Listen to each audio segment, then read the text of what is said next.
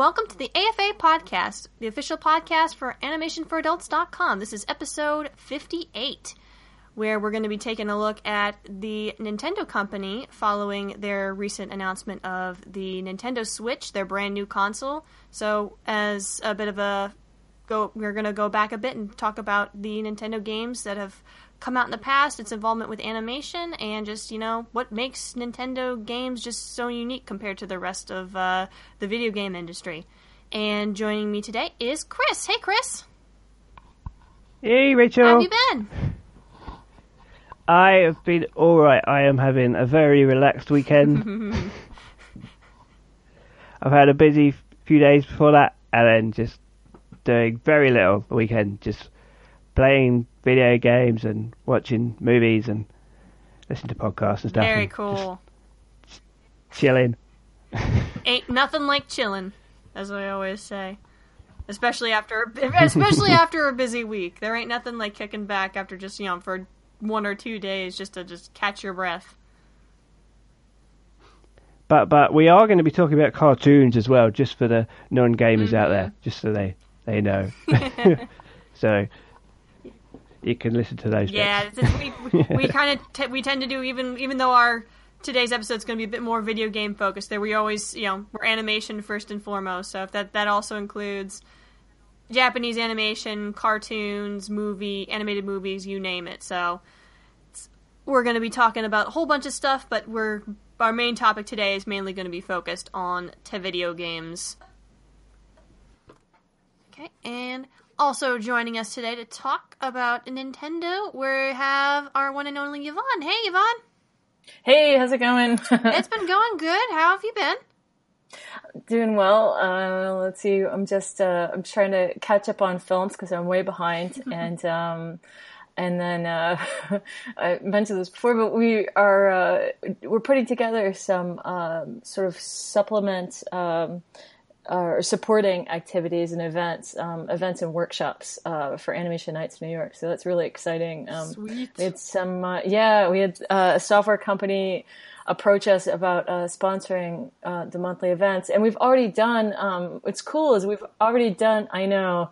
We'll see. We have to work out the details, but the idea is that because we've already done a couple workshops already. Remember Bill Plimpton came and gave us a master class, and then Mark has done his cinematic VR presentation. So we've already, we've sort of already been offering those, but we want to offer them on a more of a monthly basis. And if we could do it in a way that's beneficial to our community, and so that people really come away getting something from it, and not just have it be only an advertisement for software, but something that's beneficial. I think it could be really a kind of a cool thing moving forward, and also a way to maybe support the cause. Yeah, totally.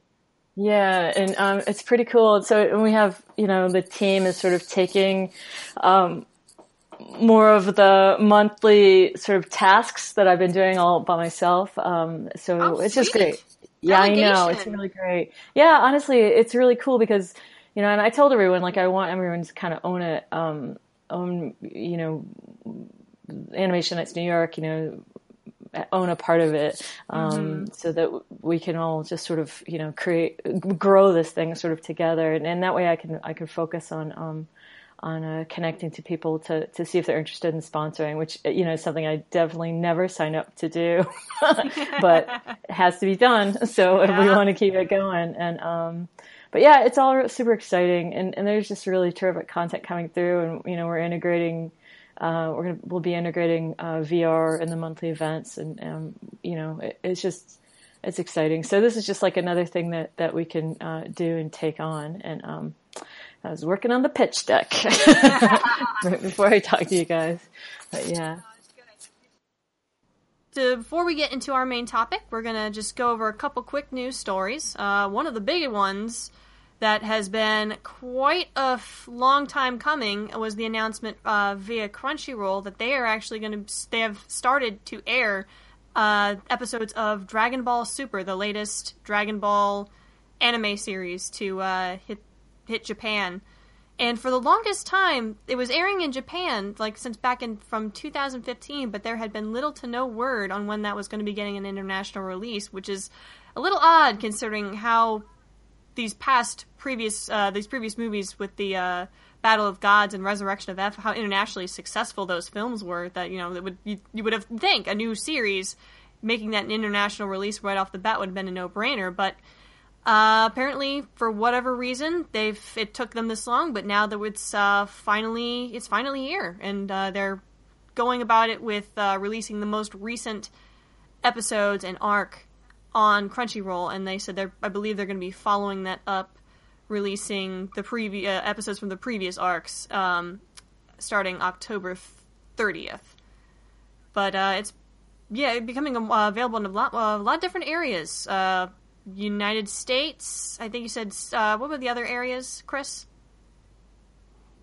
On Crunchyroll, it's going to be in the US and Canada, Latin America, Australia, New Zealand, and South Africa.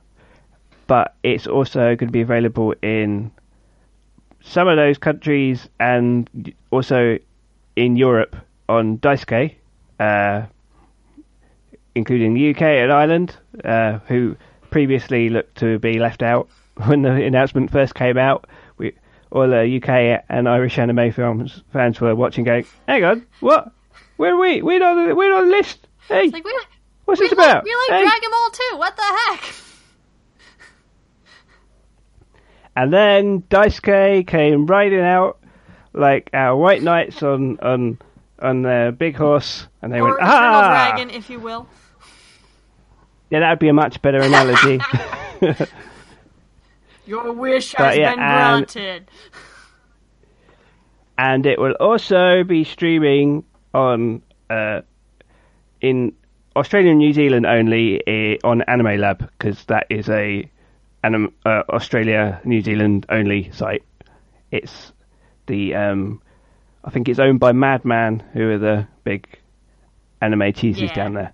So, well, considering down under. You go ahead. Considering it's such a big, like I've said before, it's this franchise has not lost steam ever since like the series ended, and it's just been like gaining more international appeal with these recent releases. So it's just like it makes sense that it's such a broad release, because there are so many people around the world who just really enjoy this series. It's great that they're finally getting an opportunity to kind of catch up on what's been going on with this new series.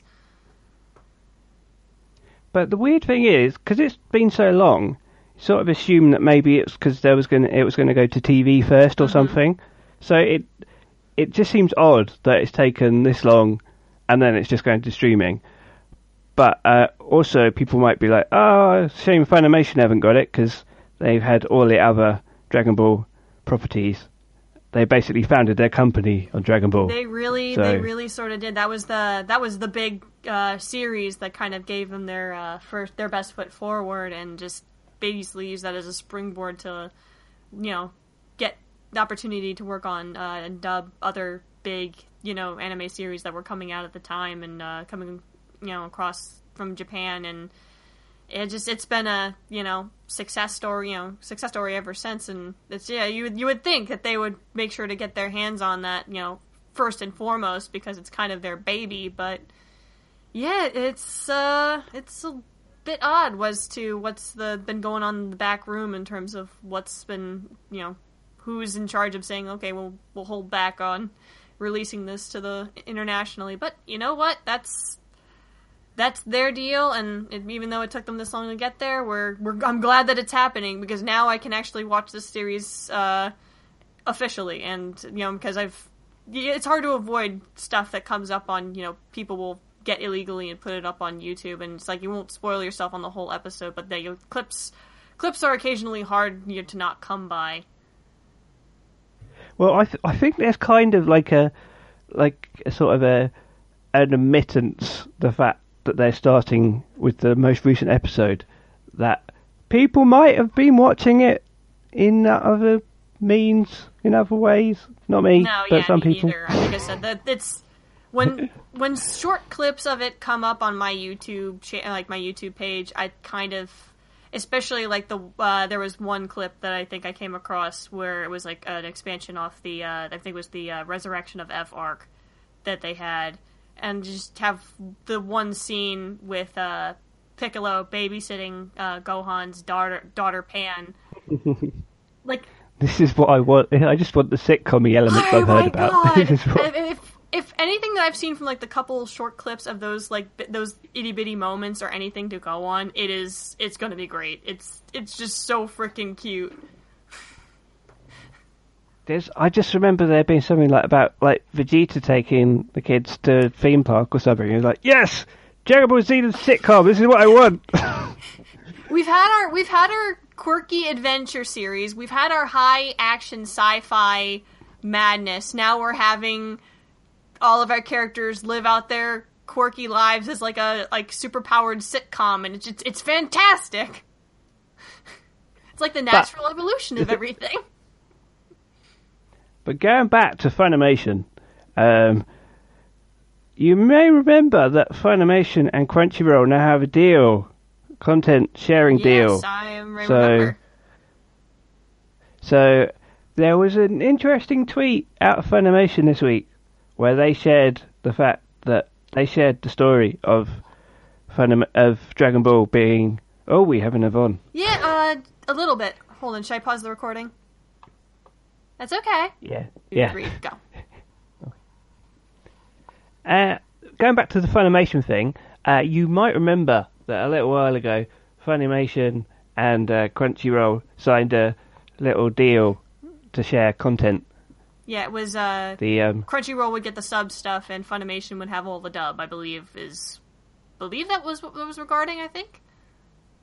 Yep, Funny Roll, Crunchymation, whatever you call it. That was the big debate. Is it Funny Roll or Crunchymation?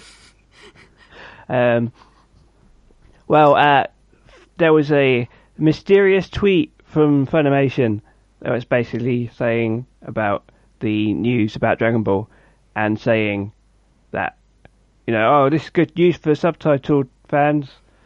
Look out, basically. They were like, so why would they be saying that? Indeed. If there wasn't going to be a broadcast dub coming up. No, so. I think like we said it earlier, given their history with Dragon Ball Z, it's like they can't not. They've probably been doing as much as they can in order to try and be able to get the rights in order to do the dub in an official capacity. So it's just like, it really has been just a matter of time. It's not like the fact that they weren't going to ever do it. They had to wait for the right conditions to be presented. And now that they're finally getting an official stream internationally, then that gives them plenty of opportunity to jump in and be like, hey, we're still here. We're more than happy to take this off your hands. People are attached to the characters' voices and stuff of the dub, so yeah. It'd be a shame if they didn't carry that on. Oh yeah, it would. A lot of fans would cry foul.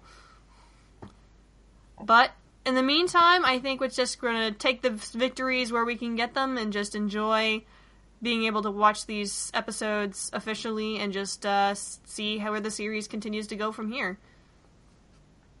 Yeah, I'm waiting until they start the series from episode 1, so I can start so watching. You can start it all over. That's the best way. I don't want to start in the middle. I don't want to start from episode 63 or whatever. I'll be like, what? What happened? When did Trunks come back? Anyways.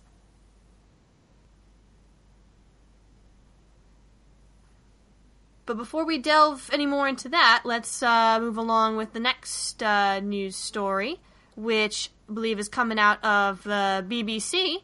There should be a new animated, I believe it's a 2-part animation feature, which is going to be coming around this Christmas, I believe. It's a animated adaptation of a Roald Dahl classic called The Revolting Rhymes, which is being made by Magic Light Pictures, which is I believe it was the same production company. They're responsible for like a bunch of other like with the what's the word I'm looking for? I had a word and then it just ran away from me. They've done a couple other animated Adaptation? Yes. Think of the what's the one that they did? It's kind of sticking. The Gruffalo. Okay, that was the one. I have heard of that one, but I've never seen it. And have either of you seen anything by the Magic Light Productions? I think I've seen part of the Gruffalo at least. I don't know if I've seen it all the way through.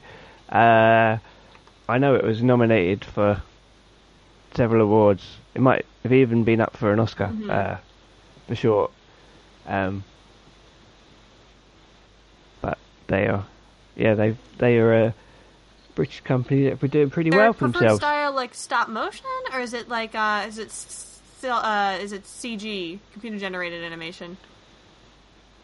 I believe it's CG, but it does look quite like it could be stop motion. Yeah, it looks like if it's CG, it's very stylized CG, from what I can tell. And yeah, it looks like it's going to be coming out this Christmas. I can't say I'm all that familiar. I've read quite a few Roald Dahl books growing up, but I don't ever remember reading the Revolting Rhymes, which I believe is a bunch of reworked classic fairy tales of just from the mind of Roald Dahl. So, which would be considering how out there a lot of his stories were, it would make sense or be interesting to see how that would be.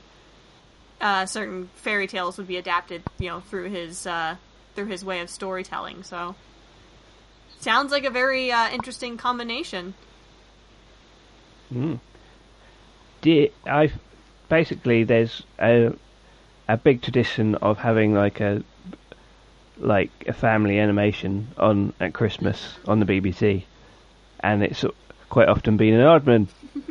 So that's where Wallace and Gromit were normally shown, and last year we got a Shaun and the Sheep special, and this year we got Revolting Rhymes. So, hey, did you guys know that Roald Dahl nearly made an animated movie with Walt Disney? I actually did not know about that, believe it or not. So which, did they know, like, which movie was it, or which story was it? Well, he wrote a story called The Gremlins. It was around,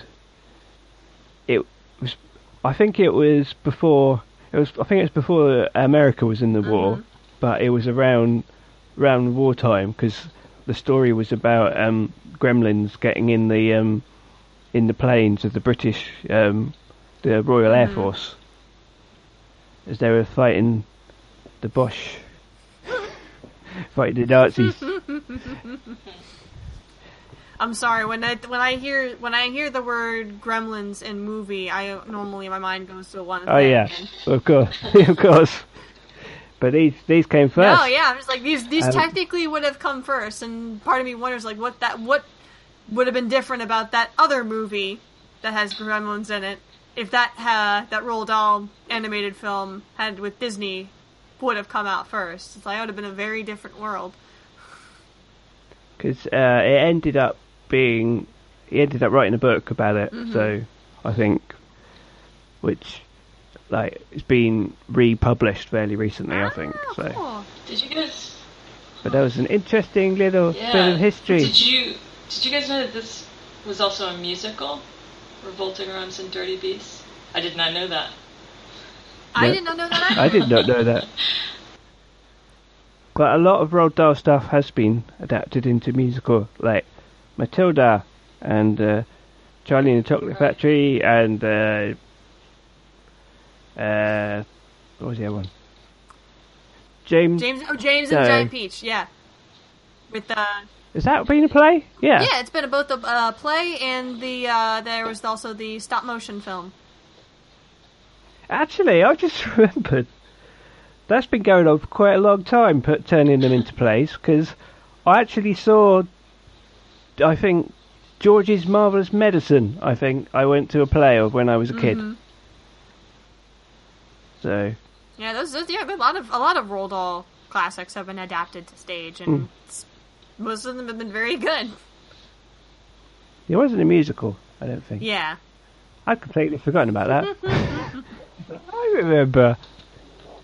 Well, even if it wasn't a musical to begin with, certain adaptations have tried to take the musical route, because I very well remember back when I was living in London, the first time I ever saw that live action stop motion James and the Giant Peach movie that came out way back when. And they had quite a few musical sections in that where I'm pretty sure there were none before. Mm-hmm.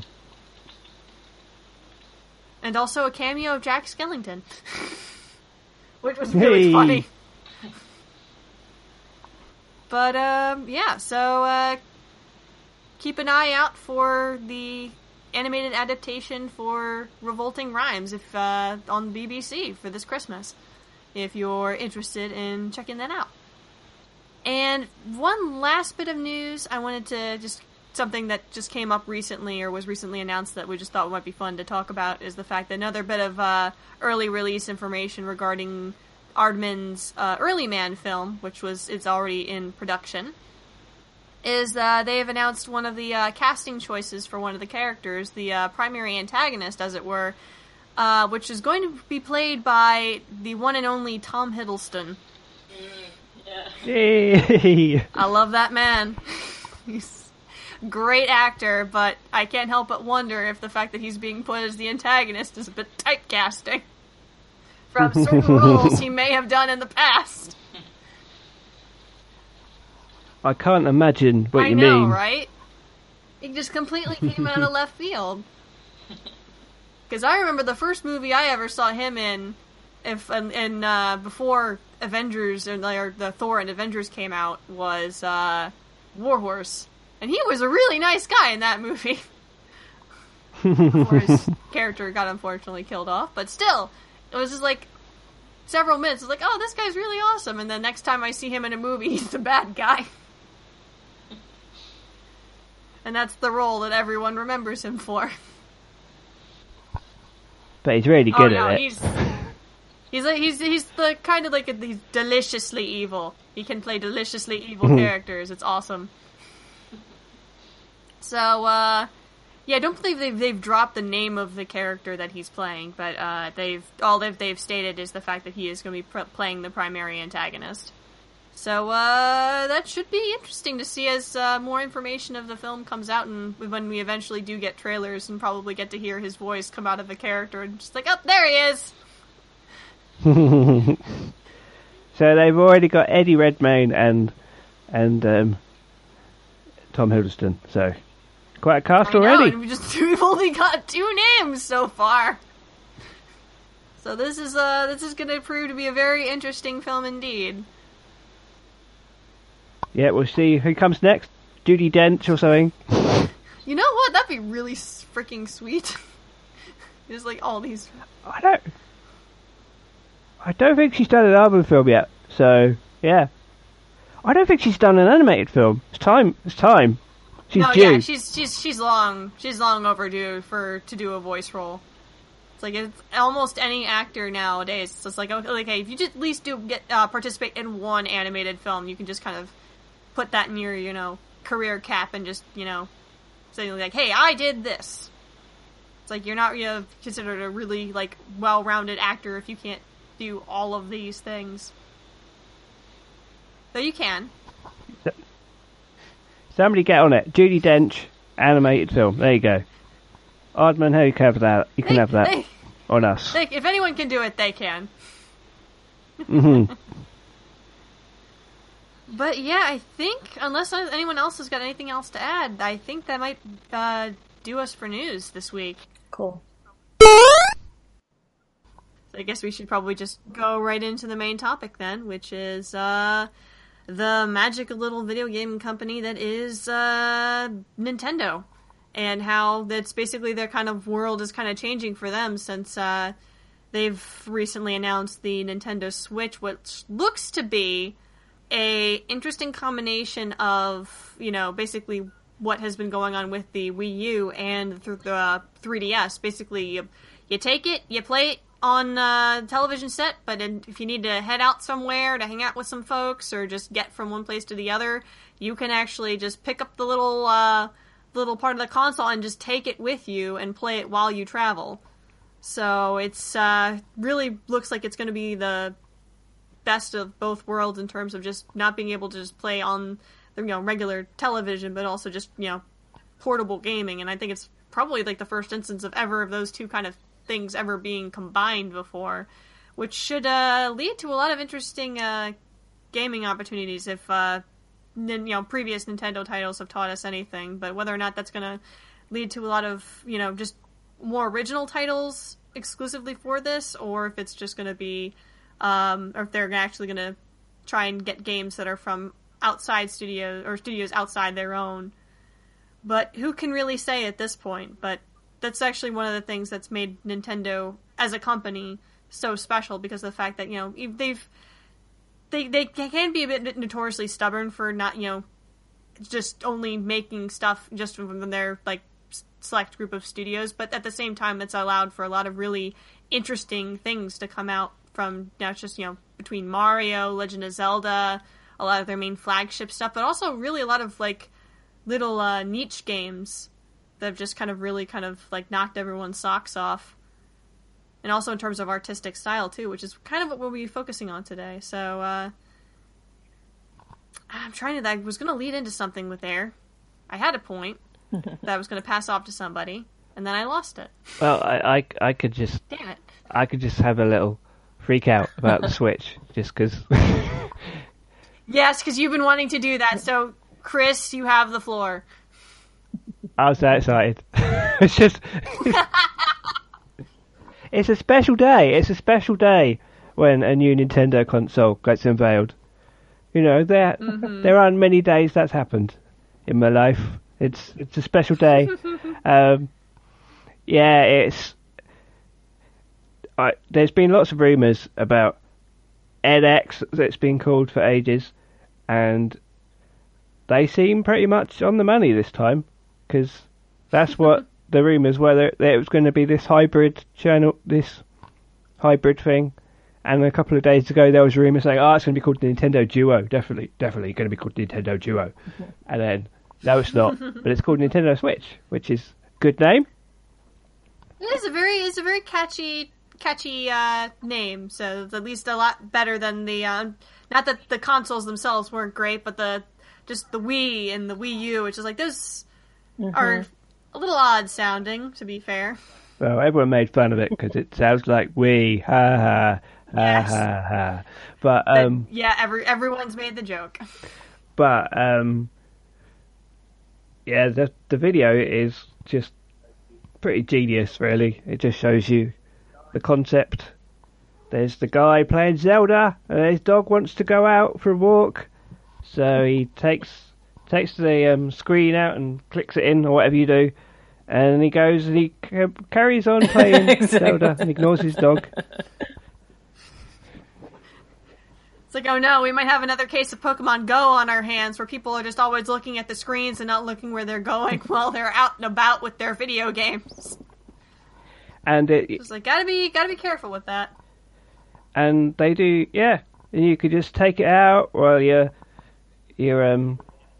talking to strange women in airports, or playing basketball games, or hanging around with your photogenic friends in your giant New York apartment who call to you from across the street while you're playing. Or if you're getting ready for a big video game tournament, Smash tournament, it looked like. While you're playing Mario, and then they call you, and you're like, oh, gotta go over there now. So I'm going to take Mario with me. Yeah. And to be honest, though, I'm just, whatever Nintendo do, I just want the Nintendo games. People are always like, they're going to be third-party games on it. I don't care. I just want to play the new Nintendo games because they're just the best. Yeah, they have an interesting model for video game development, which kind of sets them apart from every other kind of like big video game company out there. Like, a lot of, from what I understand, a lot of companies kind of just get a general idea of what they want their games to be about, and then they kind of just base the gameplay off that, whereas Nintendo, for a long time, have the idea where it's like, okay, we'll come up with the concept for the gameplay first, and then we'll just kind of add everything else, like the story, characters, and, you know, setting, style, all that comes afterward. Which, in hindsight, has given them the opportunity to really, like, when it comes to the actual gameplay and the animation that's involved in that, getting that down pat, that's actually a really, like, smart way to go about it. I mean, granted, not every single concept of gameplay that they've ever come up with has always taken off, but it's created a lot of those games that they've come out with, like, you know, Mario, Legend of Zelda, like, those games have lasted for several decades because they've just been, because the concept of the gameplay that makes those games special has just worked and looked great, you know, no matter what installment you got. Well, it's interesting because so many other games like try and imitate movies these days, and all the influences seem to be movies and stuff, and it's a different approach, and you know, they're both approaches can work, but it depends on what kind of game you're looking for, really. I mean, if you want to play like an interactive movie, then, you know, you had to have games that'll satisfy that. But if you just want to play like a more traditional like video game experience, then you've got a slew of Nintendo games that are exactly what you're looking for. And one of my favorites is Dance Dance Revolution Hottest Party. Nice. Exactly. For the times you just want to dance. Never good. Yeah, Hottest Party. Plus it's fun to say. Yes, it is. But yeah, I think I brought this up. I was able to bring this up last episode when I made a quick aside to a video game that Nintendo video game that I just recently had the opportunity to play, and I also had a review up of it on the website right now if you want to check it out, of the most recent Paper Mario game, and how I think that's another good example of, like, you know, they have the concept of the game first, and then they basically just develop the rest of it off, you know, that idea of, you know, you take an entire character and environment that's based off paper, the concept and like texture of paper, and it's like, okay, how can we use like paper themed like game mechanics in order to help people go from point A to point B? Like I remember in one of the earlier Paper Mario games, like there was actually a mechanic where you can take Paper Mario and then you can fold him into a little paper airplane, and then you have to kind of fly him across like a chasm or whatever. And it's like, you know, that was really clever. And that was really a lot of fun to just like, oh, can I make it all the way? No, I can't. Gotta start over again. But it's just like, there's ideas like that, and also with games like Kirby's Epic Yarn or Yoshi's Woolly World, where you've got entire levels and concepts for gameplay just based around the fact that the entire design is on, like, you know, say if the entire world was made of yarn. It's like, I guarantee you will not find any other kind of video game like that out there. That's just like exclusively Nintendo's thing. I just love the way that game looks. With all the wool, it looks so cute, and it just looks like the whole game's knitted. And it is. And like I said, the animation is the fact that always impressed me with those. Not just the style of it, but how the yarn and fabric that you see really behaves like yarn and fabric. I mean, if they were more like a typical games company, they would have just put out sequel after sequel of Mario and Zelda and which, you know, people would say, well, they do that, yeah, but they don't just you know, do more of the same. Whenever there's like a new Mario franchise or a new Zelda franchise, whatever, it's like a reinvention. Yeah, that's a good point. But yeah, because and I know especially with like Nintendo, the Legend of Zelda series, like one of the interesting things with that particular series of video games, that is very much like having a fairy tale told, you know, with, you know, 3 central characters. You know, you almost always have Link, Zelda, and Ganon, Ganondorf, what have you. And then, even though there's supposedly supposed to be this long, complicated continuity connecting them all, according to Nintendo, But really, for the longest time, I always thought it was just like, it's like their reimagining of a fairy tale. You have 3 central characters that are always in every single rendition of the same story, but just the story is told differently every time. Yeah. And the same could be said for Mario in a way too. Mhm. Because now he's in space, and then now he's not in space again. Now he's made of paper. Yeah. I'm just having flashbacks of Mario Galaxy and how much I love those games.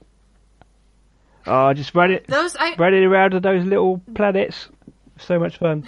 I just remember where we are chasing a rabbit around the little planet, and it's so much fun.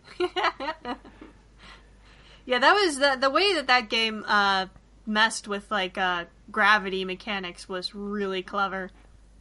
Of it's like you said, running around on a small spherical planet, kind of like a la like the Little Prince and his asteroid, just kind of running around, and then you could literally jump and fly and travel from one little planet to another to the next, and each one was different.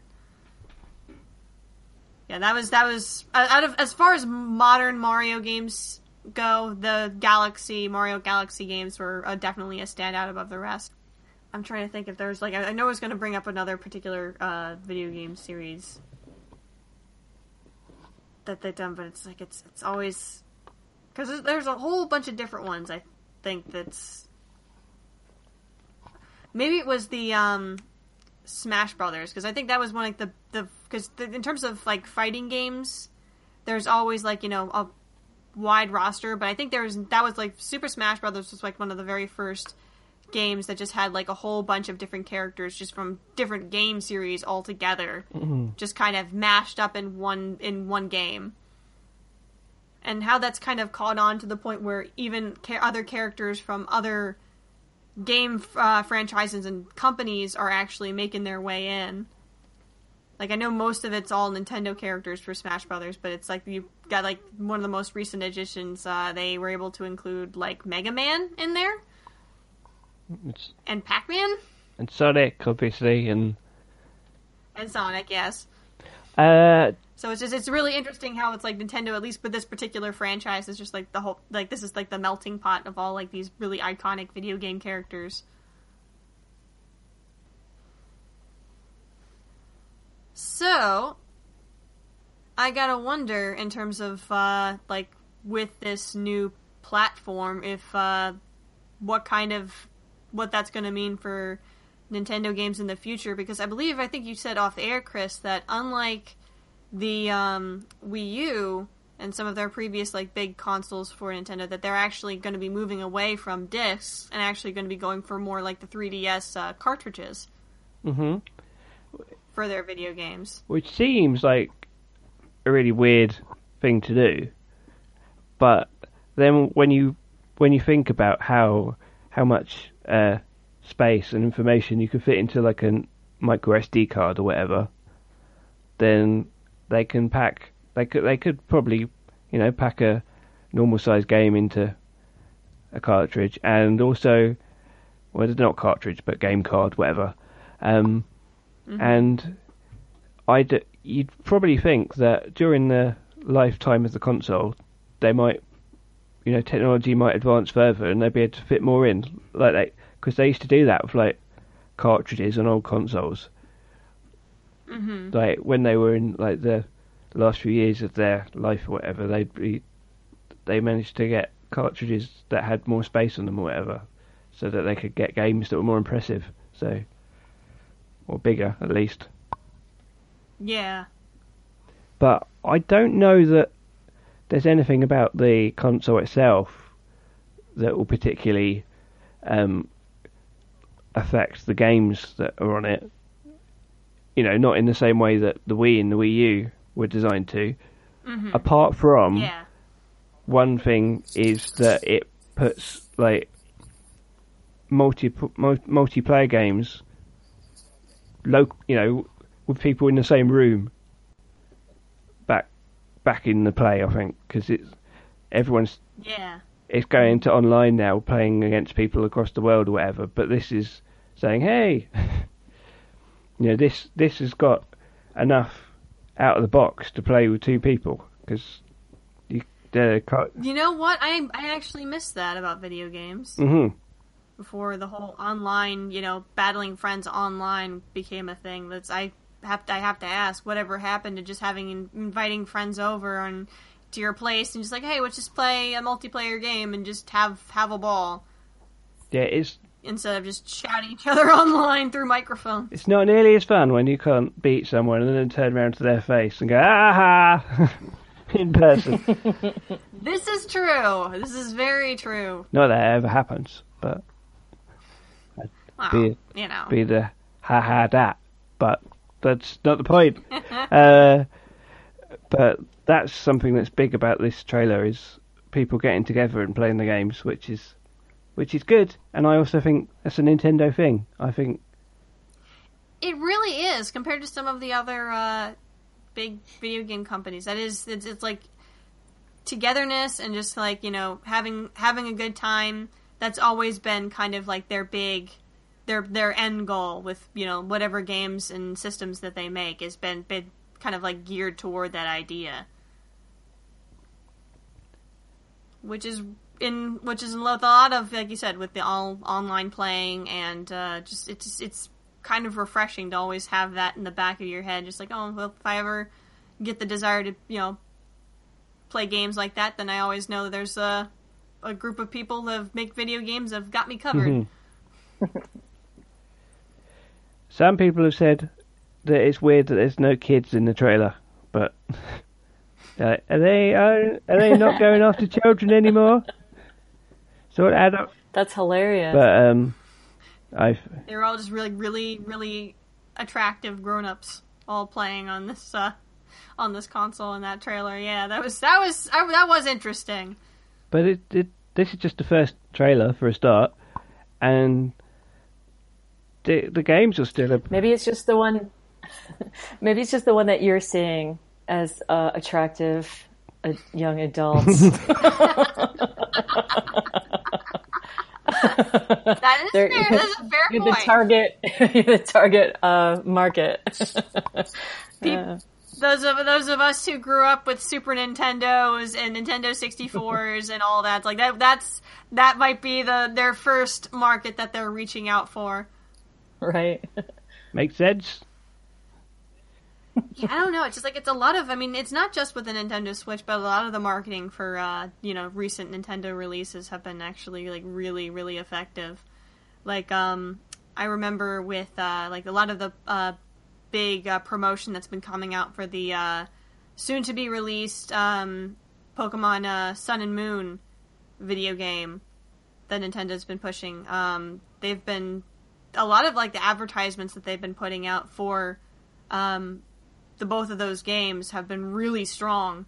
I mean, part of the reason is because this is like the big year anniversary for the series, which I understand, but it's whoever they've got in charge of that has been doing a bang up job, because I think there's this one trailer that I swear to gosh got me teary eyed. It was I might include it in the show notes, but it's a trailer where a kid from Japan has moved to Hawaii, and he's not sure about fitting it. He is worried about trying to socialize with other kids because he doesn't know the language. He doesn't know how to speak the language 100% yet. But he's really excited about Pokemon, so he goes and gets the latest game, and then he sees a whole bunch of the kids that he was, wanting to go up and talk to. They're all playing it as well, and so he finally works up the courage to go over and talk to them. And, so he says, Pokemon, and they're like, oh yeah, come over and play. And they start, hanging out and playing it together. It's really sweet. This is the thing about Nintendo, is there's no other games company that quite gets the nostalgia in me. I mean, I have been playing PlayStation for a long time as well, so there were certain PlayStation franchises that, like Parappa the Rapper. Oh man, now there's a blast from the past. And like the Tomb Raider games, and Metal Gear Solid, and Resident Evil stuff that I loved like as a teenager or whatever. But there's something about Nintendo games that, like, you just hear a bit of the Mario music or something, and you're just like, oh, I'm back there. Da da da da da da da da da. I won't go through the whole song, but you could, because it's one of those kind of like, it's one of those like pieces of video game music that almost everyone knows. It's like, and you can understand why. I mean, you went to a Zelda concert, didn't you? I've been to a Zelda concert twice now. Twice? I went to, first in Baltimore, and then and one happened. I think it was it was last year, I think. It happened at Philadelphia. Yeah, but yeah, I've gone to that concert twice because it's so well put together. I mean, yeah, like the nostalgia factor for people who've grown up with games in their life is as much, you know, a bigger part of growing up and stuff as films and books and TV and whatever, and animation or whatever. And I think, you know, people who didn't grow up with that, it's harder for them to understand. They're like, oh, it's just games or whatever. But no, you don't understand. You weren't there.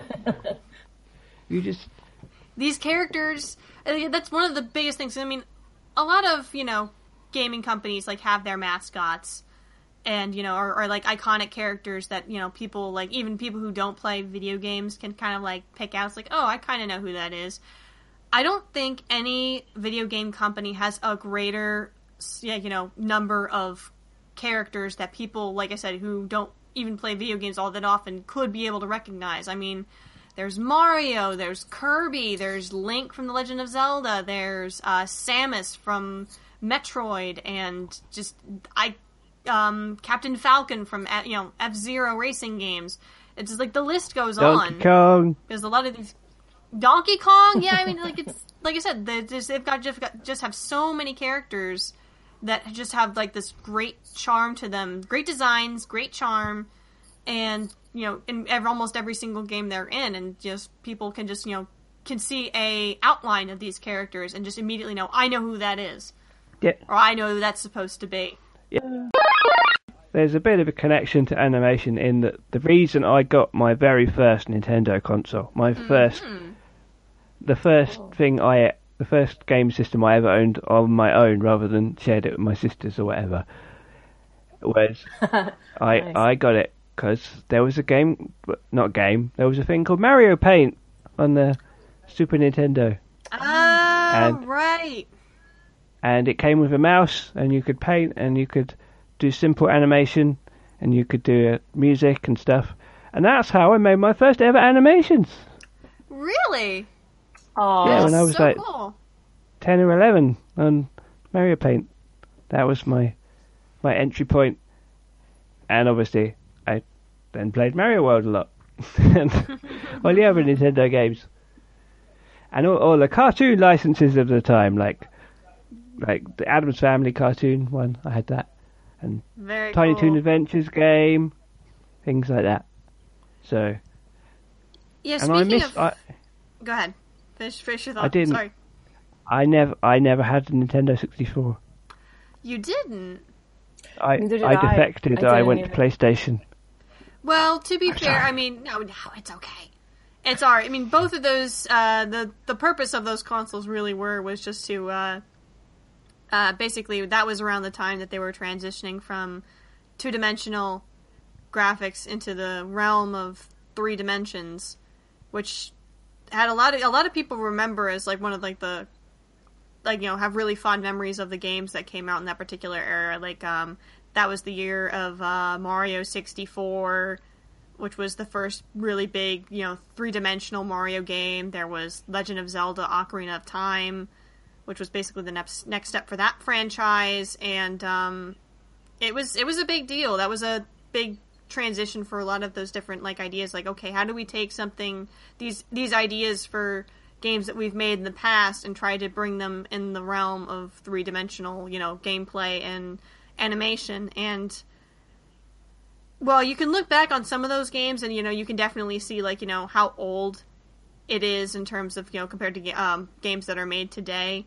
a lot of the building blocks for a lot of stuff that would come out of Nintendo and even PlayStation, later on, got its start there.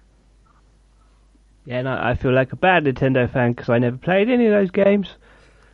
Who I missed out. Well, that generation. With a lot of those games, especially as far as Nintendo's concerned, they, because they acknowledge the fact that those games left an impact on so many people.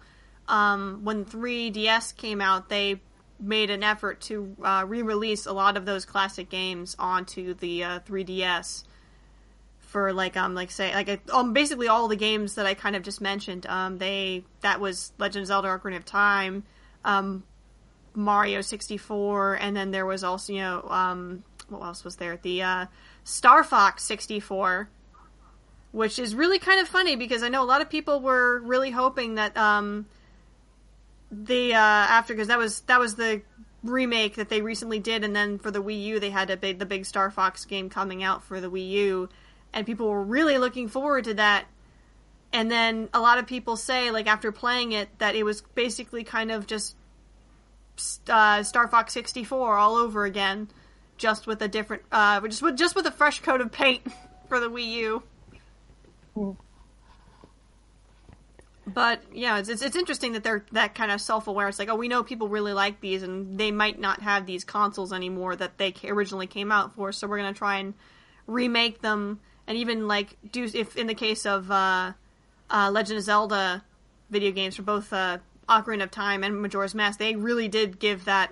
They redesigned the character models to fit the new console that they were supposed to be for. So, which was really neat because they didn't have to go and redesign the game from the ground up, but they did. To be honest, all I really know about Ocarina of Time is that there's a great parody, a video on YouTube by a guy called Brental Floss. Oh yes, singing, adding lyrics to it, but doing a kind of a battle with another YouTube singer. Yeah. About Ocarina of Time. No, yeah, there's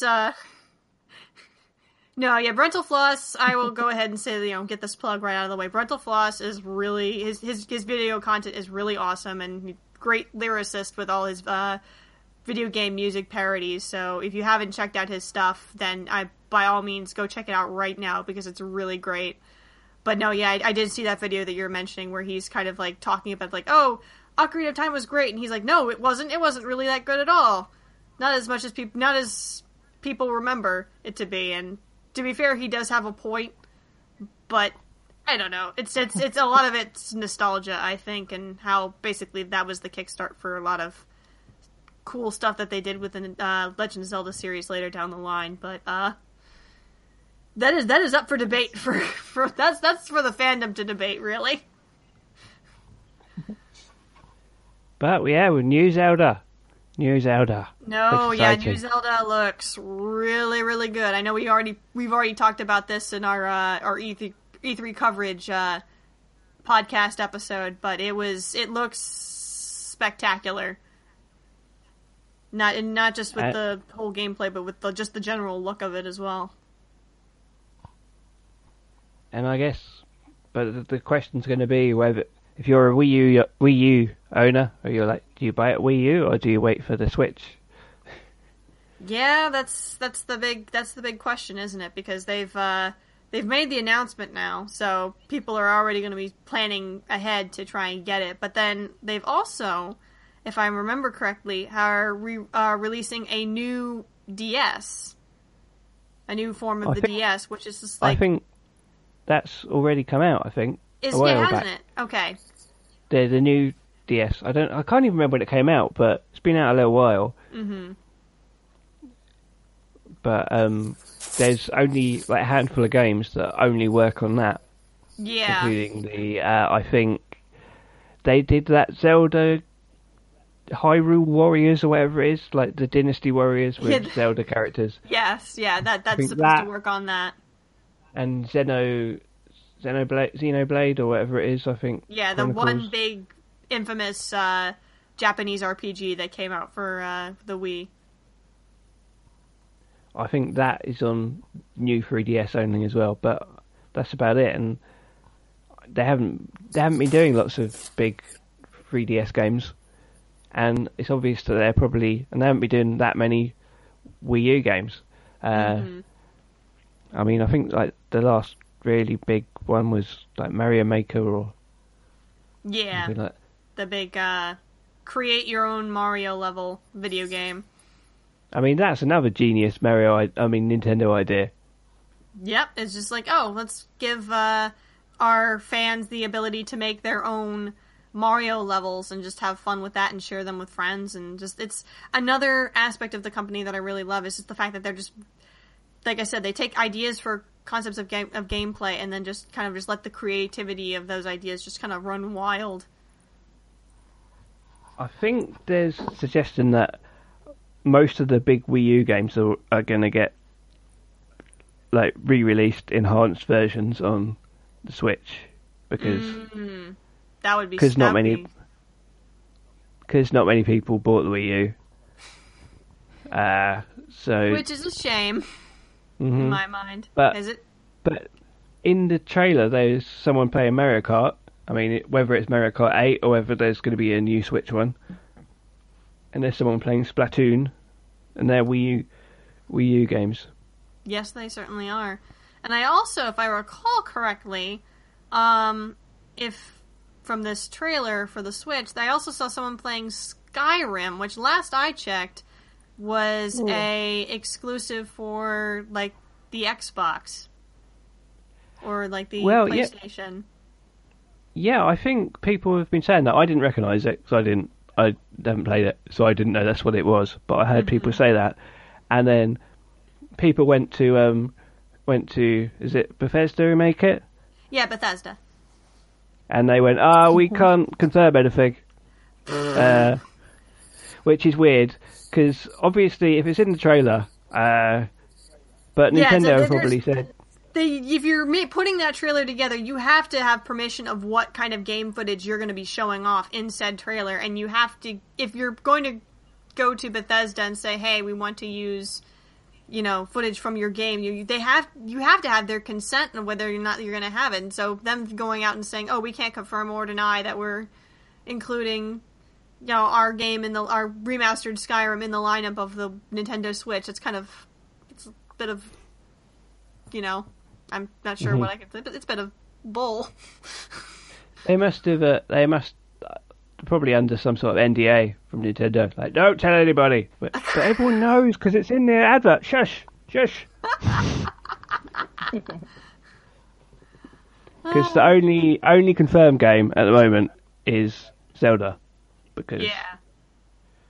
But obviously there's other games in the trailer. There's a Mario game where it looks like he's in Mexico or something. That's the new game, Mario in Mexico. That'd be a very interesting location for a Mario game, if you ask me. That would be a slightly strange sidestep. Like normally Mushroom Kingdom, this time Mexico. He's on holiday. or Mexico-themed Mushroom Kingdom, because it's Mushroom Kingdom from the Mario games have shown us is a fairly big place. There are a lot of different parts to it. They could just be in a different part of it. I'm sure it's just a themed level of some sort, but people did point out that's what it looks like. That's the reason to be excited. Another Mario game, because the 3D World one is so much fun, and just from an animation perspective, to bring it to that, it's got so much character all in it. It's just like playing the best interactive cartoon ever. I was actually going to make that point, is the fact that that's another one of the major reasons that the Nintendo games have, like you said, that charm that they do, is because whenever you play one, like say Mario or Donkey Kong and something like that, it is like playing an interactive cartoon, because they just have that kind, like you said, they have that style to them, and also a really good sense of humor. Like the game that I was just playing recently with Paper Mario, I don't think I have laughed that much while playing a video game in a long time. And I mean, there are plenty of games where you play that, they have like one or two really humorous quips, and it's just like, oh, haha, that's funny. just kind of like, and then you just continue playing the game. But with this one, I was laughing constantly, which I don't think I've done. Like I said, I haven't done in a long, long time, or found a game that just kind of tickled my funny bone into that level. And it's just because the writing was so clever. So it's just like, that's another thing that kind of sets Nintendo games apart. It's like, it's really got that, really good sense of humor about it, which really just kind of makes it, like I said, you're playing a Saturday morning cartoon. Hopefully better than the actual Saturday morning cartoons that were based on a lot of Nintendo properties back in the day. Oh, yeah. The Super Mario Super Show. Yeah. With the live action bits, like, what are you doing? And those of course there was special. And there was, of course, Captain N, the Games Master, or whatever it was called. Game Master. And then the actual Legend of Zelda cartoon show where Link... I never saw that. Be glad you didn't. Be really glad you didn't. Yvonne, did you ever watch any of those? No, honestly. I mean, my Nintendo sort of experience is really just the Wii. I know it's crazy, but I mean, really, that's the extent of it, and it was mostly like Dance Dance Revolution Hottos Party and and sports games. Games. And like the Wii Fit. But yeah, I tend to sort of gravitate towards the more sort of linear narrative kind of games, and I'm more of a PC gamer. That said, I've also had an Xbox and Xbox 360 and I have a PS4. But yeah, but yeah, mostly, and then of course the HTC Vive thing. But yeah, I'm more of a PC gamer. But I did enjoy the Wii, and I always, I mean, there were things that I sort of wish that it had done. And I also really like the idea of being able to sort of play games with friends in the same room, and I've always kind of enjoyed iterations of that. There was like a really interesting... I just remember when I first saw that, I never bought any sort of portable console at all. I mean, excluding my phone, but I was really awed by that idea of that, like racing, of cars or whatever, like with people in the same room or infecting them with viruses. There was like a zombie game or something. I remember Infected, I think it was called. Right. Yep. Yeah. But yeah, it's good stuff though. But they're good looking games, that's for sure, and definitely high quality. Yeah, but mainly for whatever reason, I just sort of gravitate towards sort of linear. Yeah, I will give you that. That in terms of like completely linear storytelling, that Nintendo games do not tend to gravitate toward those, because like I said, they take their design point from the gameplay style and the gameplay first. Yeah. So then they basically plan everything. They plan everything else around that. So chances are, if you're going to play aside from a few exceptions, like Legend of Zelda, that I would say as far as linear stories, they are probably like the closest to matching, like, having a good like linear progression of events. And same with Metroid to a certain extent. Like some of the later Metroid games also kind of have a fairly decent linear progression. But yeah, most of other like Mario and Kirby, especially Kirby, there really is not much of a you're not going to find a really deep moving narrative story from those games. I mean, the only like happy exceptions, at least in terms of Mario, for me have been, like I said, the very early Paper Mario games. They actually were able to take a lot of neat twists and turns on the narrative of, Princess Peach gets captured, Mario has to go save her, stop, the evil King Bowser. There are some certain twists that have been taken on that, and like I said, the sense of humor is almost always there. So it's more like I said, playing a Saturday morning cartoon than, and at the same time as playing a video game. But yeah, you're not going to get anything like really deep emotional like conflict between the characters or character growth from a game like that. Yeah.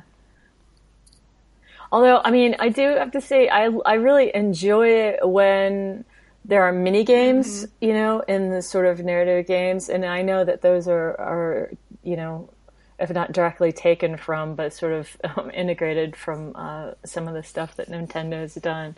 Like, you know, I really enjoy that. I think it really adds to it. I love the idea of, well, or like, for instance, like something like Indigo Prophecy, right? Yes. Where you have, you know, you'd have like mini games in there to sort of like, what would be one? Like someone, like a child falls into the water or something like that happens, and you have to like, do you save the child? And like, okay, I'm gonna save the child, and then suddenly you have this like little mini game that you have to solve in order to follow through and complete what you've decided to do, and it really adds an element of suspense and anxiety, really. to the game, and makes it way more interactive. Yeah, those are cool. That. Well, it's interesting that, Rachel, that you say about the plots basically being, well, they're basically, they're all they need to be. They're just very basic plot. Like, oh, Peach is being kidnapped, off you go, basically. Or and Link has to go on a quest to stop whatever evil is, you know, attacking the land of Hyrule at that given day. But, like, in fairly recent times, I don't know if it's this year or last year, it was announced that Nintendo are going to be planning and being involved in producing animated movies based on the characters. Right. I remember we talked about that before. And it makes you think, I hope, you know, what you've just said made me think there isn't that much plot to a lot of them. So it'll be interesting to see what they do. Yeah, I mean, that's having a simple premise and story it can be just as much, it can be a drawback and a blessing at the same time. It depends, because if you try to add a lot of complicated elements to a specific story that may have started off as simple, if you just throw stuff in there just for the sake of making it complicated, it's not going to work. It's gonna clash with the original idea that the story and the characters were supposed to be set out to do.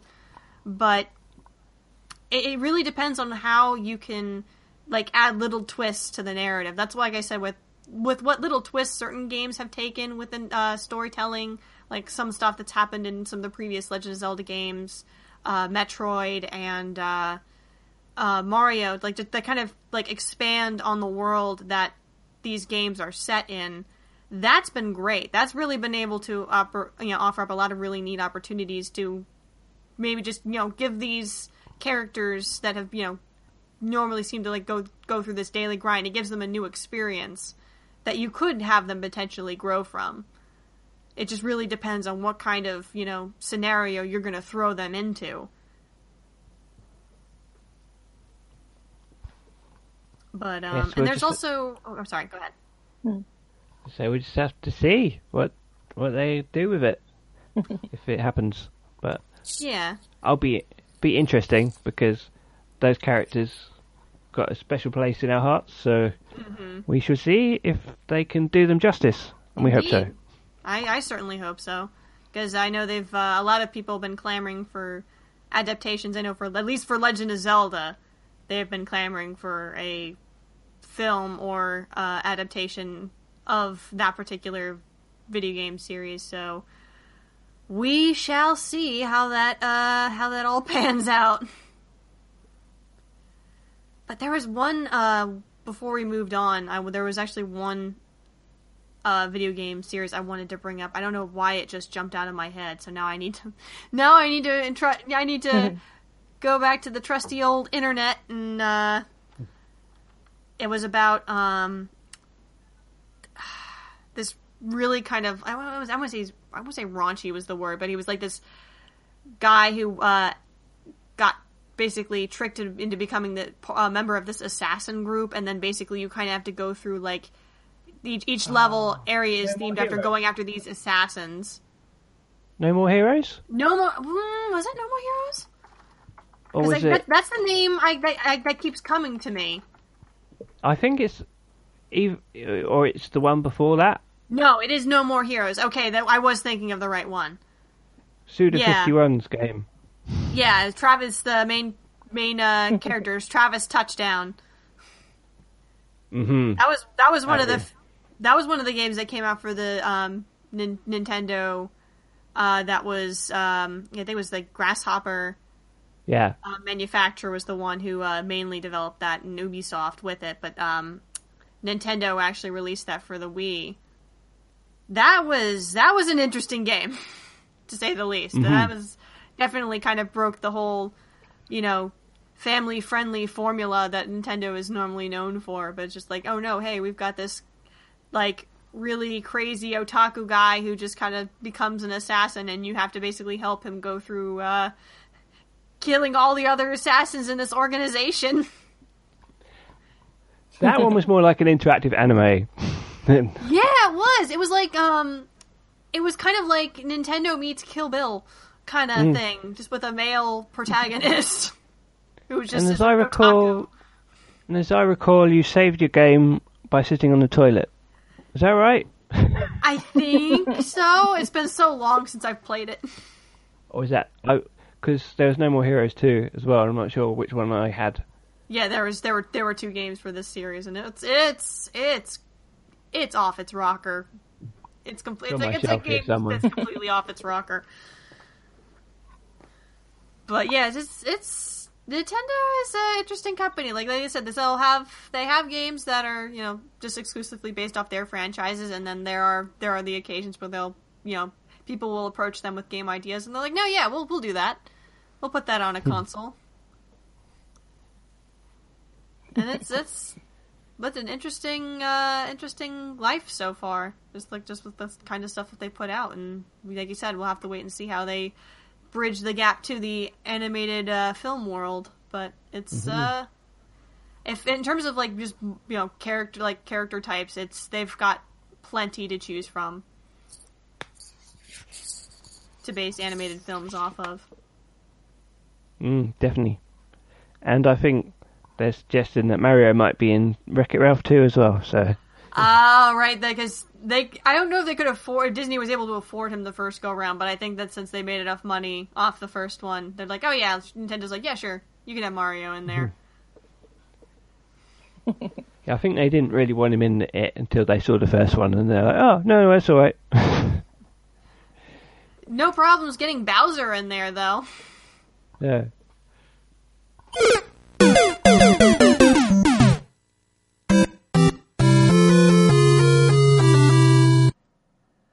But I think we've more or less exhausted this particular topic for the time being. So did you guys want to move on to the water cooler?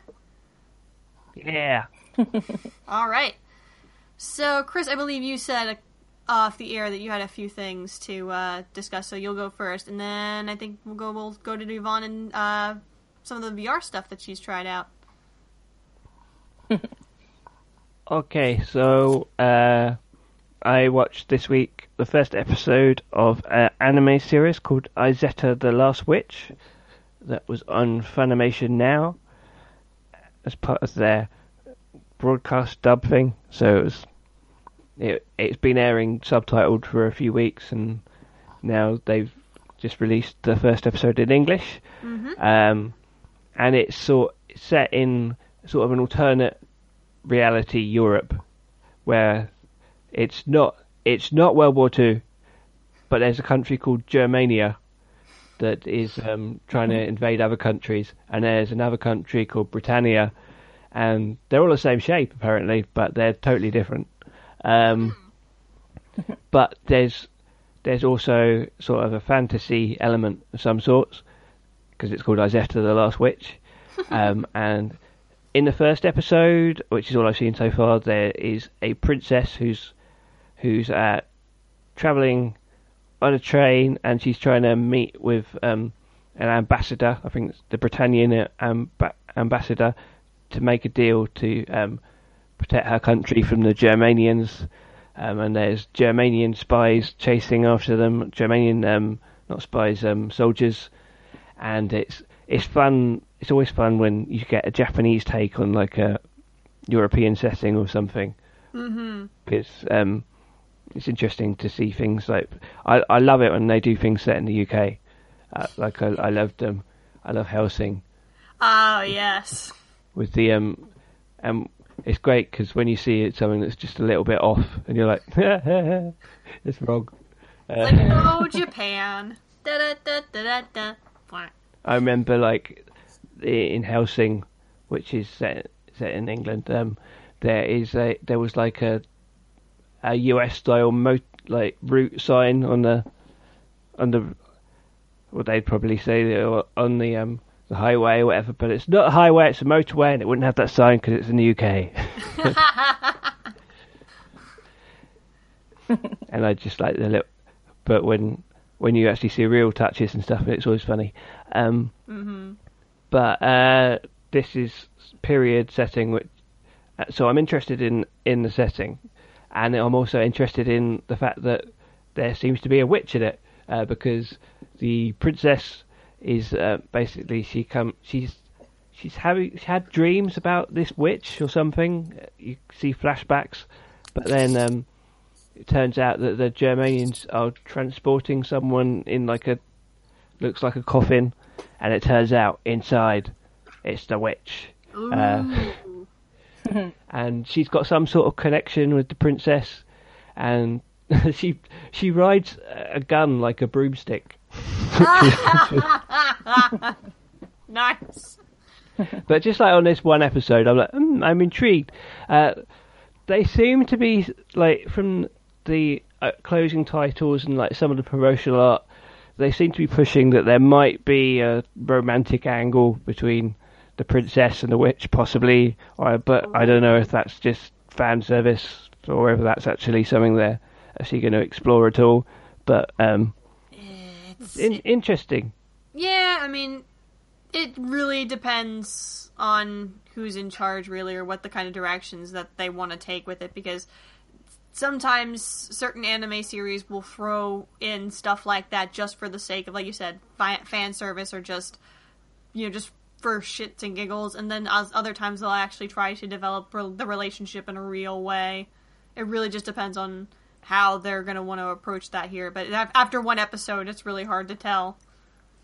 But the animation's nice, and I like the setting and the concept and everything so far, so I'm going to keep watching it for now at least. Some people say that a good indicator of an anime series is to do a 3-episode test. Like watch at least the first 3 episodes, because you can't really ever tell anime on the first episode, because sometimes it could be completely a red herring of what the show's like, or it might like finally introduce you to the concept in the last 2 minutes of the first episode or something, so you can never really judge it on the first episode. But sort of 3 episodes or so is normally quite a good indicator of whether you should keep going. But it's also interesting, like watching the broadcast dub version, because they turn these things around really quickly, but it's decent quality. So I was impressed. Didn't sound any different from a normal dub, really, which is interesting. I also been rewatching Rick and Morty series 1 because it's cropped up on Netflix in the UK, and it's just so good. It's just one of the best things. So fun. It reminds me of Futurama in a way, the wacky concepts and stuff, but they're always like really well thought through and everything. And I discovered that I hadn't seen all the episodes. I thought I had, and I got to like the 4th episode or something. Like I was like, this one's not familiar, and I realised I haven't seen this one, and that explains why whenever there were references to Mr. Meeseeks, I was like, I just went over my head. I was like, I seen him. I don't really remember. And I know why. I haven't met Mr. Meeseeks. That's why. So there. I've finally met Mr. Meeseeks. Hi, Mr. Meeseeks. Look at me. I know. And and there was an awesome plot about going to like a fantasy world and climbing up a beanstalk, and accidentally killing the giant and getting arrested by the giant police. And there's also, I think they were kind of going for a sort of parody of Adventure Time in it, where they're sort of Adventure Time type creatures, but with a dark twist. Oh my! Oh boy! And that just made me thought that'd be such a great idea for a show, like to do like a sort of Adventure Time type thing with all those sort of characters. But you could, I think, possibly. You could work in a crossover with those two shows if you really, if they really wanted to. It's possible. It would be crazy. They could base it on Lemongrab because he's voiced by Justin Roiland. So that'd be great. Oh man, make it happen before Adventure Time ends. Make a Rick and Morty crossover episode. They could at least do a comic because. Or that, I'll take a comic too. Post-series comic. I also watched a short / music video by someone called Porter Robinson, who I've never heard of, and it's called Shelter. But the reason I watched it is because it was made as a collaboration between this Porter Robinson guy and Crunchyroll, the anime streaming company, and A1 Pictures, who are an anime studio who've done things like Sword Art Online and other stuff. That's what I was wondering, because I remember I think you shared the link of that video to me, and from the style of it, it did kind of remind me a bit of Sword Art Online. I mean, in the end, I wasn't a fan of Sword Art Online because of the places it went, but it was decently animated and everything, and it looked nice. It's just it got gross, but this didn't. This is, it's a really beautifully made anime music video with a plot and stuff, and it's worth checking out. And you can see it on Crunchyroll or YouTube. But apparently, according to the Reddit anime section, the people who run that, it's not anime. Because there are some Western people involved with it, so that means it doesn't count. So that's fun. I beg to differ, good sir. Yeah, it's stupid. Because really, there's not such thing as anime. When you think about it, if you're going to take it that far. No, it's just what Japanese people call all animation. So Japanese people call Frozen anime. So what are you going to do about that? It's just animation, guys. It's you don't matter what you call it. It's just animation. And we just use it to distinguish between anime from Japan. And I mean, if you're going to take the word anime to literally mean Japanese animation, then obviously it has to be from Japan. And this is from Japan. So even if there's Western people involved, it's like things like the Animatrix and stuff. Still anime. Even if there is Western involvement, if Japanese studios making it, I think that still counts. So that was a very silly debate. Well, yeah, it is. But regardless of whatever you want to call it, it's still really gorgeous to look at, and it's worth being seen. So we'll make sure to include the link to the music video in the show notes, because it's really, really good. And it's exciting to see Crunchyroll being involved in stuff like this. Mm-hmm. This and Children of Aether and stuff. So we could be in for some fun things coming up. Totally. That's me done. Okay. So, Yvonne, I think you said not just the VR, but you also had a couple of animated films you were trying to catch up on. Oh, yeah. Well, for Animation Nights New York, I'm a couple hundred behind. Only a couple hundred?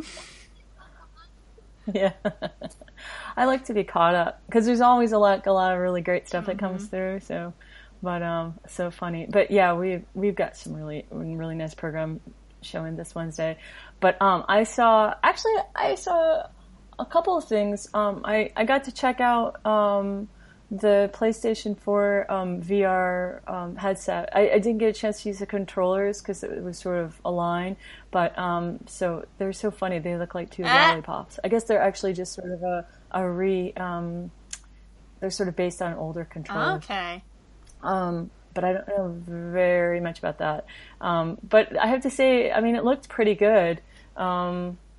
It's funny because I thought, there was a lot being said about how they were sort of not getting rid of, but making strides in the screen door effect is what they're calling sort of seeing the lens, that sort of almost like grid you have to sort of look beyond when you're looking into the headsets. That keeps it from being really crystal clear. But then when I tried on my HTC Vive, I didn't think the difference was that huge. So I don't know about that for me.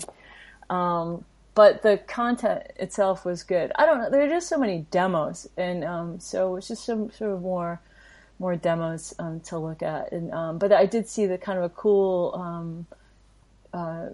I can't remember what the name of the experience was called, but there was a shark that sort of swam through and you were down. So the underwater experiences are always really effective because you have that mask on. It's like a diving goggles, yeah. Yeah, exactly. So that's kind of interesting. But yeah, it's something else. There's a lot to say about VR with regard to content and stuff. Increasing. And use of the medium. Yeah. But yeah, so another cool thing that I saw was by Unity, glowing bulbs. What are they called? I have the pamphlet right here. The Glowing Bulbs Visual Arts Collective, and what it was is it was a video mapping installation on the Manhattan Bridge in Dumbo, and it was projected onto the side of the bridge. And it commemorated 1956 Hungarian Revolution. Well, for 14 days, Hungarian sort of forces, small number of forces, they didn't succeed, but they sort of stood up to Soviet troops. And so it was to commemorate this holiday, Hungarian holiday. And but the projection itself, I guess it took them they only had a month to complete the animation. But it was all this kind of cool animated pieces mapped onto the bridge and projected from across the street, and it just looked really cool. It was just really neat. And we're actually Animation Nights New York is gonna we'll be working with the Hungarian Cultural Center to curate a show. Oh my gosh! That's so cool. Yeah, it's something that I had talked to them about before because they did an animated spirit show, which I thought was really beautiful and sort of along in the same vein, as what we've been curating. And then, we also have month after, November, Ališka Deka is coming from the Czech Republic to curate a show. So I love and it's cool. I met some of the people from like the Polish. I don't know if it's a Polish Cultural Center or anyway, he's sort of heading that. So I'm talking to him about potentially curating something or working with them to work on a program because it's just cool. You know what I mean? It's just like nice to see animation from around the world, both submitted and then also with these curated programs. It's just kind of a neat thing to do, and it helps sort of strengthen the community, awesome. I think. And it's just very fascinating. Yeah, it's really, really interesting. And also, I gave him my card. He's like, "Oh, your last name is very Polish." I'm like, yeah. And then I was just like, "Would you say my own last name for me so I can figure out how I'm slaughtering it with my American way of pronouncing it? Like, freaking, I slaughter. I mispronounce my own last name. It's so sad. Happens to the best of us. But yeah. Well, so there's so many. Anyway, it was just funny. But so that was a really cool experience to sort of check that out. And then on the HTC Vive, we've been to this before, but yeah, so Invasion is available and Alamet's available, but also from Squanch Tendo. Yes. And I put I gave you guys a link to this. I'll email it in a couple seconds. But the game Accounting. It's called Accounting. Is free right now on Steam, so that's worth it. It's definitely, especially because it's free. It's if you can check that out, it's pretty darn funny, as you can imagine, because it's from Justin Roiland and yeah, it's just hilarious. It's just weird and hilarious, and you just sort of shake your head while you're in the experience. It's pretty great. The other thing I checked out is called Irrational Exuberance, by a company called Buffalo Vision. It was really beautiful. They're really just trying to push. It felt less like a demo and more like an experience. I mean, as did Accounting, honestly. It was a complete piece anyway. Piece of what? No, I don't know. No, it was really, really good. It was really funny. But Irrational Exuberance, you're sort of, it's more meditative. And there are a few pieces like this where they're almost like art installations more than anything else. So you have music, and then in this one you're sort of floating in space on a rock. And you touch the rocks around you and sort of break out of this structure, almost like an egg cracking, but in chunks. And then there are noises that sort of accompany that. And the fact that you're floating in space and can float in space on a rock somewhere is, it's magnificent. It's really, I'm not sure exactly how to explain it. It's like in part meditative and part kind of, it's meditative. I mean, I don't know how else to describe it. It's something else. It puts you in a strange state of mind. Yeah, kind of. And then you have, sort of comets flying towards you, and you're basically just kind of interacting with things around you, and there's like a musical element to it. But it's calming and yeah, there have been a number of pieces like this that are more like art installation that sort of just maybe change your perception about reality more than anything else. And I don't know if that's specifically their goal, or if they're just, I think they're really trying to push the limits of or utilize it. They're trying to utilize the room space, the room scale thing. So, and a lot of this is a testing ground. Gotcha. But those two experiences were really, really pretty cool. And what was the other one that I looked at? Oh, there was some issue with like a encrypted file, and it was showing up as a virus. And honestly, I just didn't really feel like playing around with that. So I was just like, we'll wait till they update. Yeah. But yeah, those experiences were really good. And otherwise, I don't think I really watched anything else. Oh, I guess I did check out Little Star a little bit. That's a sort of service for 360 videos that you can play on the HTC Vive. And that was a conversation actually I had with Mark recently. It was just like, why? I mean, I know why I would put on an HTC headset every day, because it's like fun and a little bit of an escape, and because I like, as we all do, and we like playing games and but like, why would you really like? What, you know what I mean? It's like, would you? It doesn't seem there's not quite enough content yet that really would sell the idea of putting this on every day, the same way you would like say you look at your phone all the time, for news and stuff.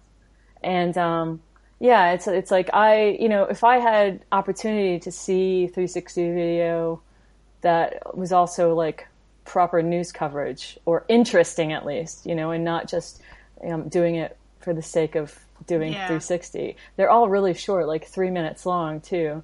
Once that content is created, I think it'll be really interesting. But right now, it's like it's just an interesting topic. Like doesn't seem to be like enough of.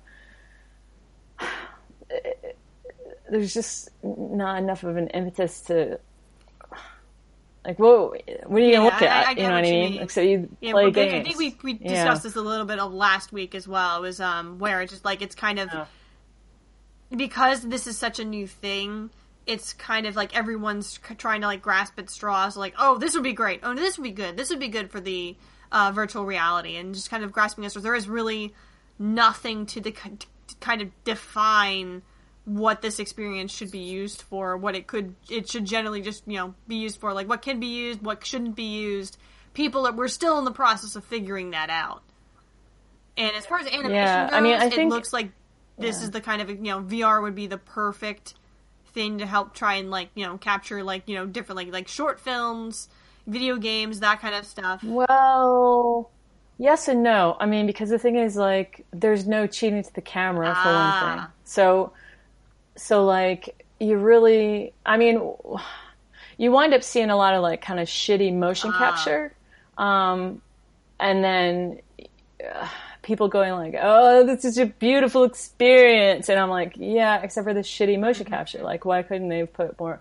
So, and I think there's going to be a lot of garbage sort of pushed through as well, because there's a lack of content. Again, that's why we're sort of reaching out for like quality content too. And we have this ability, this stage to really present stuff. And that's a good point.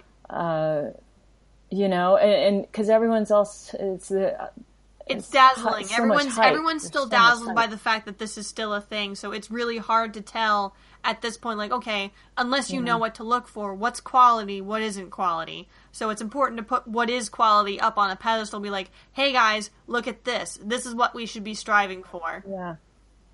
Exactly. I mean, that's the same thing that we're sort of trying to do with short films too. It's like quality first before, this isn't a quality before marketability contest. Yeah, exactly. And yeah, before anything else. So it's interesting thing. I mean, I think the virtual reality stuff would be really great for learning and for language. And I look forward to seeing some of that stuff come through. And I almost wonder if it wouldn't be good for sort of meditation type practices. Just because it does put you in this weird headspace, and for therapy type uses, but and games, of course, always games, but in games, those sort of like, oh man, I mean, I know Red Dead Redemption won't be available for VR, probably. I haven't heard anything about that, but there's a new Red Dead Redemption. I saw the trailer. Jesus. Did you hear the rumors about about it being a prequel? In hindsight, when I remember playing the original Red Dead Redemption way back when, I was actually kind of hoping that it was going to be a prequel. So if that is indeed the case, then that's a big sigh of relief from me, because woof.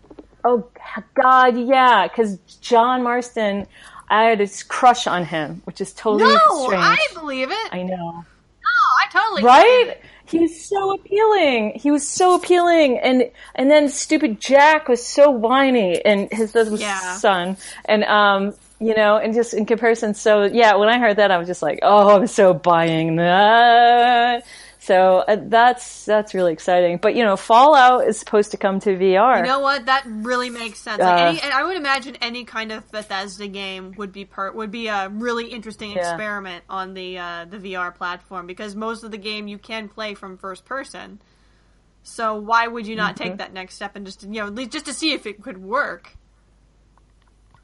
And also, those games are made. I mean, they're perfect. They're perfect. The only thing that would be an issue is,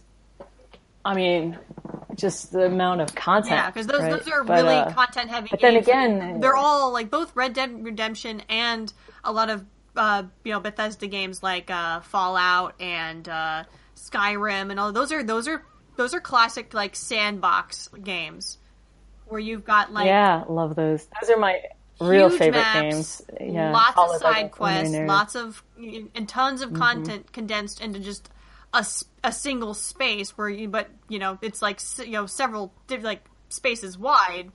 Yeah, they're already in. I mean, we're basically projecting ourselves into the game anyway, just through our imagination. So I mean, they really are perfect for VR. And actually, I don't think the content thing would probably be an issue at all anyway, because they were thinking about that anyway. I don't know. I'm really looking forward to it. I can't wait, because that's the kind of experience that's going to be like.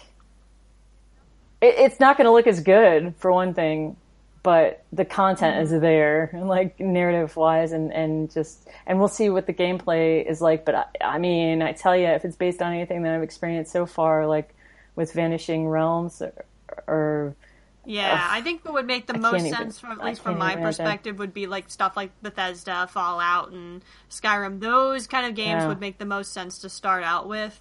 And then once you know you can tackle something as big as that, then you can experiment more with like different stuff, like maybe like then going for like a Red Dead kind of Western themed, gameplay and stuff like that, and see where you go from there. But that's like see if you can tackle like what Bethesda's already gotten patted down first, and then expanding outward.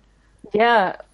Well, I mean, I think they're probably equal in level of complexity and stuff because there's so many, same number of side quests and things. I think for Red Dead Redemption and Fallout, but it's just it's nuts. I can't wait. Yeah, there is one other game. I was having problems. What was it called? Onward. Interesting name. Onward. And that is a shooter, tactical multiplayer shooter for VR. And I'm really interested in checking it out because that's probably, that's exactly, it's the same type of, well, except it's multiplayer, which is even cooler. But it's supposed to be really good. But there was some issue with one of the files, was coming up as a virus. It was one of the crypto files. So I just didn't. It just was making me nervous, and I was tired, and I'm just like, I don't want to open up some weird. Yeah, like, with games, early release games like that have problems straight off the bat. I remember I had I'm having a similar experience with the most recent Dark Souls game. Because I've played most Dark Souls games that I've ever played. They've all been on PC, and I played the first one PC, and then. The second one I also played on PC with my friends, and we were all hoping to have another go on Dark Souls 3 on the PC, but from what I've heard, and I don't know if this has been fixed or not, is the fact that, both the console versions of Dark Souls 3 work just fine in multiplayer. From what I've heard, though, the PC version was just absolutely terrible, and as far as I'm aware, they haven't had success in patching that up. Maybe that's changed since last I checked on it, but I know for a fact that we're not touching that game, and we're not buying it and investing our money in it when we know that it's not going to do what we need it to do. Right. And unfortunately, we don't all have the consoles necessary in order to play it, online console version. And if that was the case, we wouldn't be able to call each other on Skype and be like, "Hey, where are you? Is your summon sign down?" It's like, I've been staring at the ground for 10 minutes. I still don't see it. Oh, another VR title that's really awesome is Ping Pong. Oh my god. Ping Pong game is Ping really Pong. good. It's really good. It's really good. I'm not going to doubt you there, because you've had a lot more VR experience than I have. Yeah, I need to make more friends who have consoles. So you'll be getting the PS4? I already have a PS4, and I think it's only a matter of time before I get the VR extension to it, because like I said, I have certain family members who are rather invested in me acquiring that, so it's like I said, it's only a matter of time. So believe me, once that hurdle has been leapt over, I will let you know. Yeah, I may have to, I don't know, we'll see. We'll see what happens, but, depending on what titles are coming out, we might have to invest. Yes, indeed. And, that way, maybe we can play ping pong. That would be awesome if I could play, every week after getting off a podcast, I play you with virtual ping pong. Right. That'd be great. Or shoot guns. That's fun, too. I'm more of an archer myself, but... Hey, anything else, or is that's the round of it? I think that covers it, really, for me. I've only got a few things to add myself. I'm only going to talk about two of them here. But one of the things that I've seen this past week that I've been waiting quite a while to see, that I finally had the opportunity to watch as of yesterday, was a little film that we've talked about a couple times on the website called Boy in the World, a animated film that came out of Brazil, I believe, and it's a Oscar-nominated film, yes. Yeah. And I finally had the opportunity to see it for the first time as of yesterday with my mom, who's strangely enough, she's not, I mean, she likes watching animation with me, but not like to the point like, everything under the sun that I like, oh Mom, this is cool, and like she'll watch some of it, like if it's Disney or Pixar related, and sometimes she'll take a chance on an anime film or two. But this was like the first like real like artsy film that she actually expressed interest in watching, and we both sat down yesterday afternoon and turned it on and watched it, and wow, the color palette in that movie was just freaking off the wall. It was just it's such a stylized movie. Like, I remember we were just watching it and we were like coming away from the film, and I told my mom's like, this was Oscar nominated for an Oscar, and she's like, well, why didn't it win? And I'm like, it went against it. It was up against Inside Out, and she's like, I liked Inside Out, but this was more deserving of an Oscar than Inside Out. And it's like, yeah, and it's like we're of the same opinion then. Because it was a very beautiful movie, and it's one of the things I appreciate about the most is the fact that it doesn't really have any spoken dialogue, so you could technically say it counts as a silent film. And I mean, obviously, like you hear characters talk, like certain characters, but they don't actually, there aren't any subtitles telling you what they're saying, or they're not speaking in a language you recognize, or you can recognize. So yeah, you could technically classify it as a silent movie, and just kind of using the actions of the characters and the body language and the expressions to tell the story. And it, even if with that also said, it doesn't really go out of its way to explain to you the symbolism. It's more in lines of like it presents these visuals to you, and then you can basically take your own ideas of what that could mean, and then just kind of run with it. So it's definitely a film that I'm going to have to watch again just to try and, it left a first impression on me for sure, but I don't think I'm really going to understand everything about it unless I see it again. Maybe multiple times. Wow. But it was so beautiful to look at.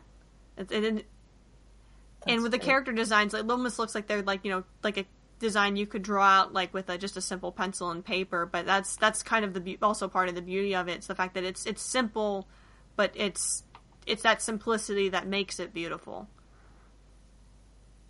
But man, like I said, I'm gonna need to watch that movie again just to get a better feel of it. But it's bright, it's colorful. It's also got some really dark themes in it with as the story progresses, but it all comes back full circle to the point where it's like, it's like it's definitely a standout animated film that is worth being shared with as many people as possible. And I'm really happy that the fact that it got an Oscar nomination might have played a part in getting that, giving that a wider release. And also thank you, G-Kids, again, for making sure that has gotten to as many people as it possibly can. Because it was funny. It was after Mom and I finished watching that movie. We were just kind of sitting there on the couch, trying to pick it apart and figure it out. And it was one of those movies, like, as you're figuring out, it's like, I'm gonna get a drink. Let's like grab a beer and just start thinking about like the subtleties of the animation and what the story like really meant in the end and stuff like that. It was like it was deep stuff. Wow. But on the other side of the spectrum, it was literally the same night I recorded the latest episode of Star Wars Rebels, and I didn't have a chance to watch it last night, unfortunately, but I was able to watch it this morning, and it was, obviously, like the quality has been consistent with that show, like with the following seasons, especially this particular season, has been very, very consistent in the quality of each episode. But with this recent one, I'm not gonna go in in depth with it for those of you who worry about spoilers for an episode. But the big selling point with this one is the fact that we have our Jedi characters are teaming up with our Clone War, our clone soldier veteran from the previous series of the Clone Wars. And this episode was supposed to be kind of like an end cap because they actually come across a derelict ship that still has the battle droids from the Clone Wars that are still working and still under the belief that the Clone Wars are kind of still going on, or at least looking to finally decide, okay, if the Clone Wars ended properly, who would have won? The droid army or the clone troopers and the Jedi teamed up together? So they kind of have a little war game to figure out who would win. And as someone who watched the Clone War television series, a lot of those people who worked on that show are now working on Rebels. I think this was kind of like a love letter to all the people who watched that show and were upset that it kind of got, it had to get canceled so abruptly once the whole thing with the deal with Disney went through and they were making that transition from getting Rebels started and making sure the Clone Wars had finished its run, even though they still had so much stuff left to planned out to eventually do, but never got off the ground. But it was a great closure for just those characters on that whole conflict that was always been a big plot point in the Star Wars mythos, and then just for the people who watched that show to just kind of get some finality and closure to that whole story arc was really, really, really well put together. So I kind of teared up a little bit. It's just like, I'll never forget. It was so great. But that's really all I have to offer to the water cooler this week. But it's good stuff. So if you were into Clone Wars and you're still not sure about Rebels, if you haven't jumped on the bandwagon yet, start with that episode and then work your way, from the backlog all the way up to the current episodes, because it's good stuff. It's made by the same people, so if they haven't honored all what they did before, they've come full circle now. So, yeah, I think that kind of more or less wraps up our episode today. So, thank you guys really so much for being a part of this episode. And if you're interested in checking out any of our other previous episodes, we have them up on the website at animationforadults.com. We've also have them on iTunes, podcast.com, and Stitcher.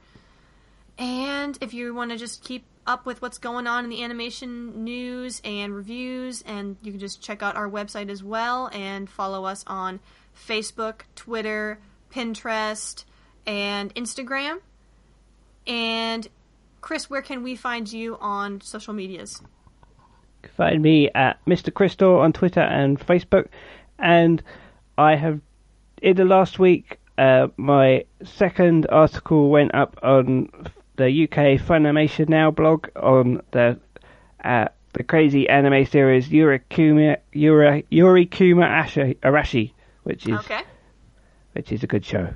Read my article. Check that out, guys. And Yvonne, where can we find you on social media? I am on Twitter at Eisner_Inc. And if you have a short animated film you'd like to submit to Animation Nights New York, please do at our website, animationnights.nyc. You can submit via Film Freeway. We'll be happy to watch your film. Even though I'm 200 behind. even but we'll get she's behind, she will get to you. That's right. I'll catch up soon. And you can find me on social media at Twitter at Fail2Ninja. So again, thank you very much, everyone, for joining us for this episode, and we will see you next time on the AFA podcast for episode 59. Take care. Game over. Yay. Game over. I like Zelda more before the 64.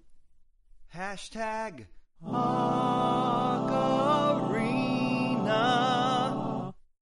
of Time.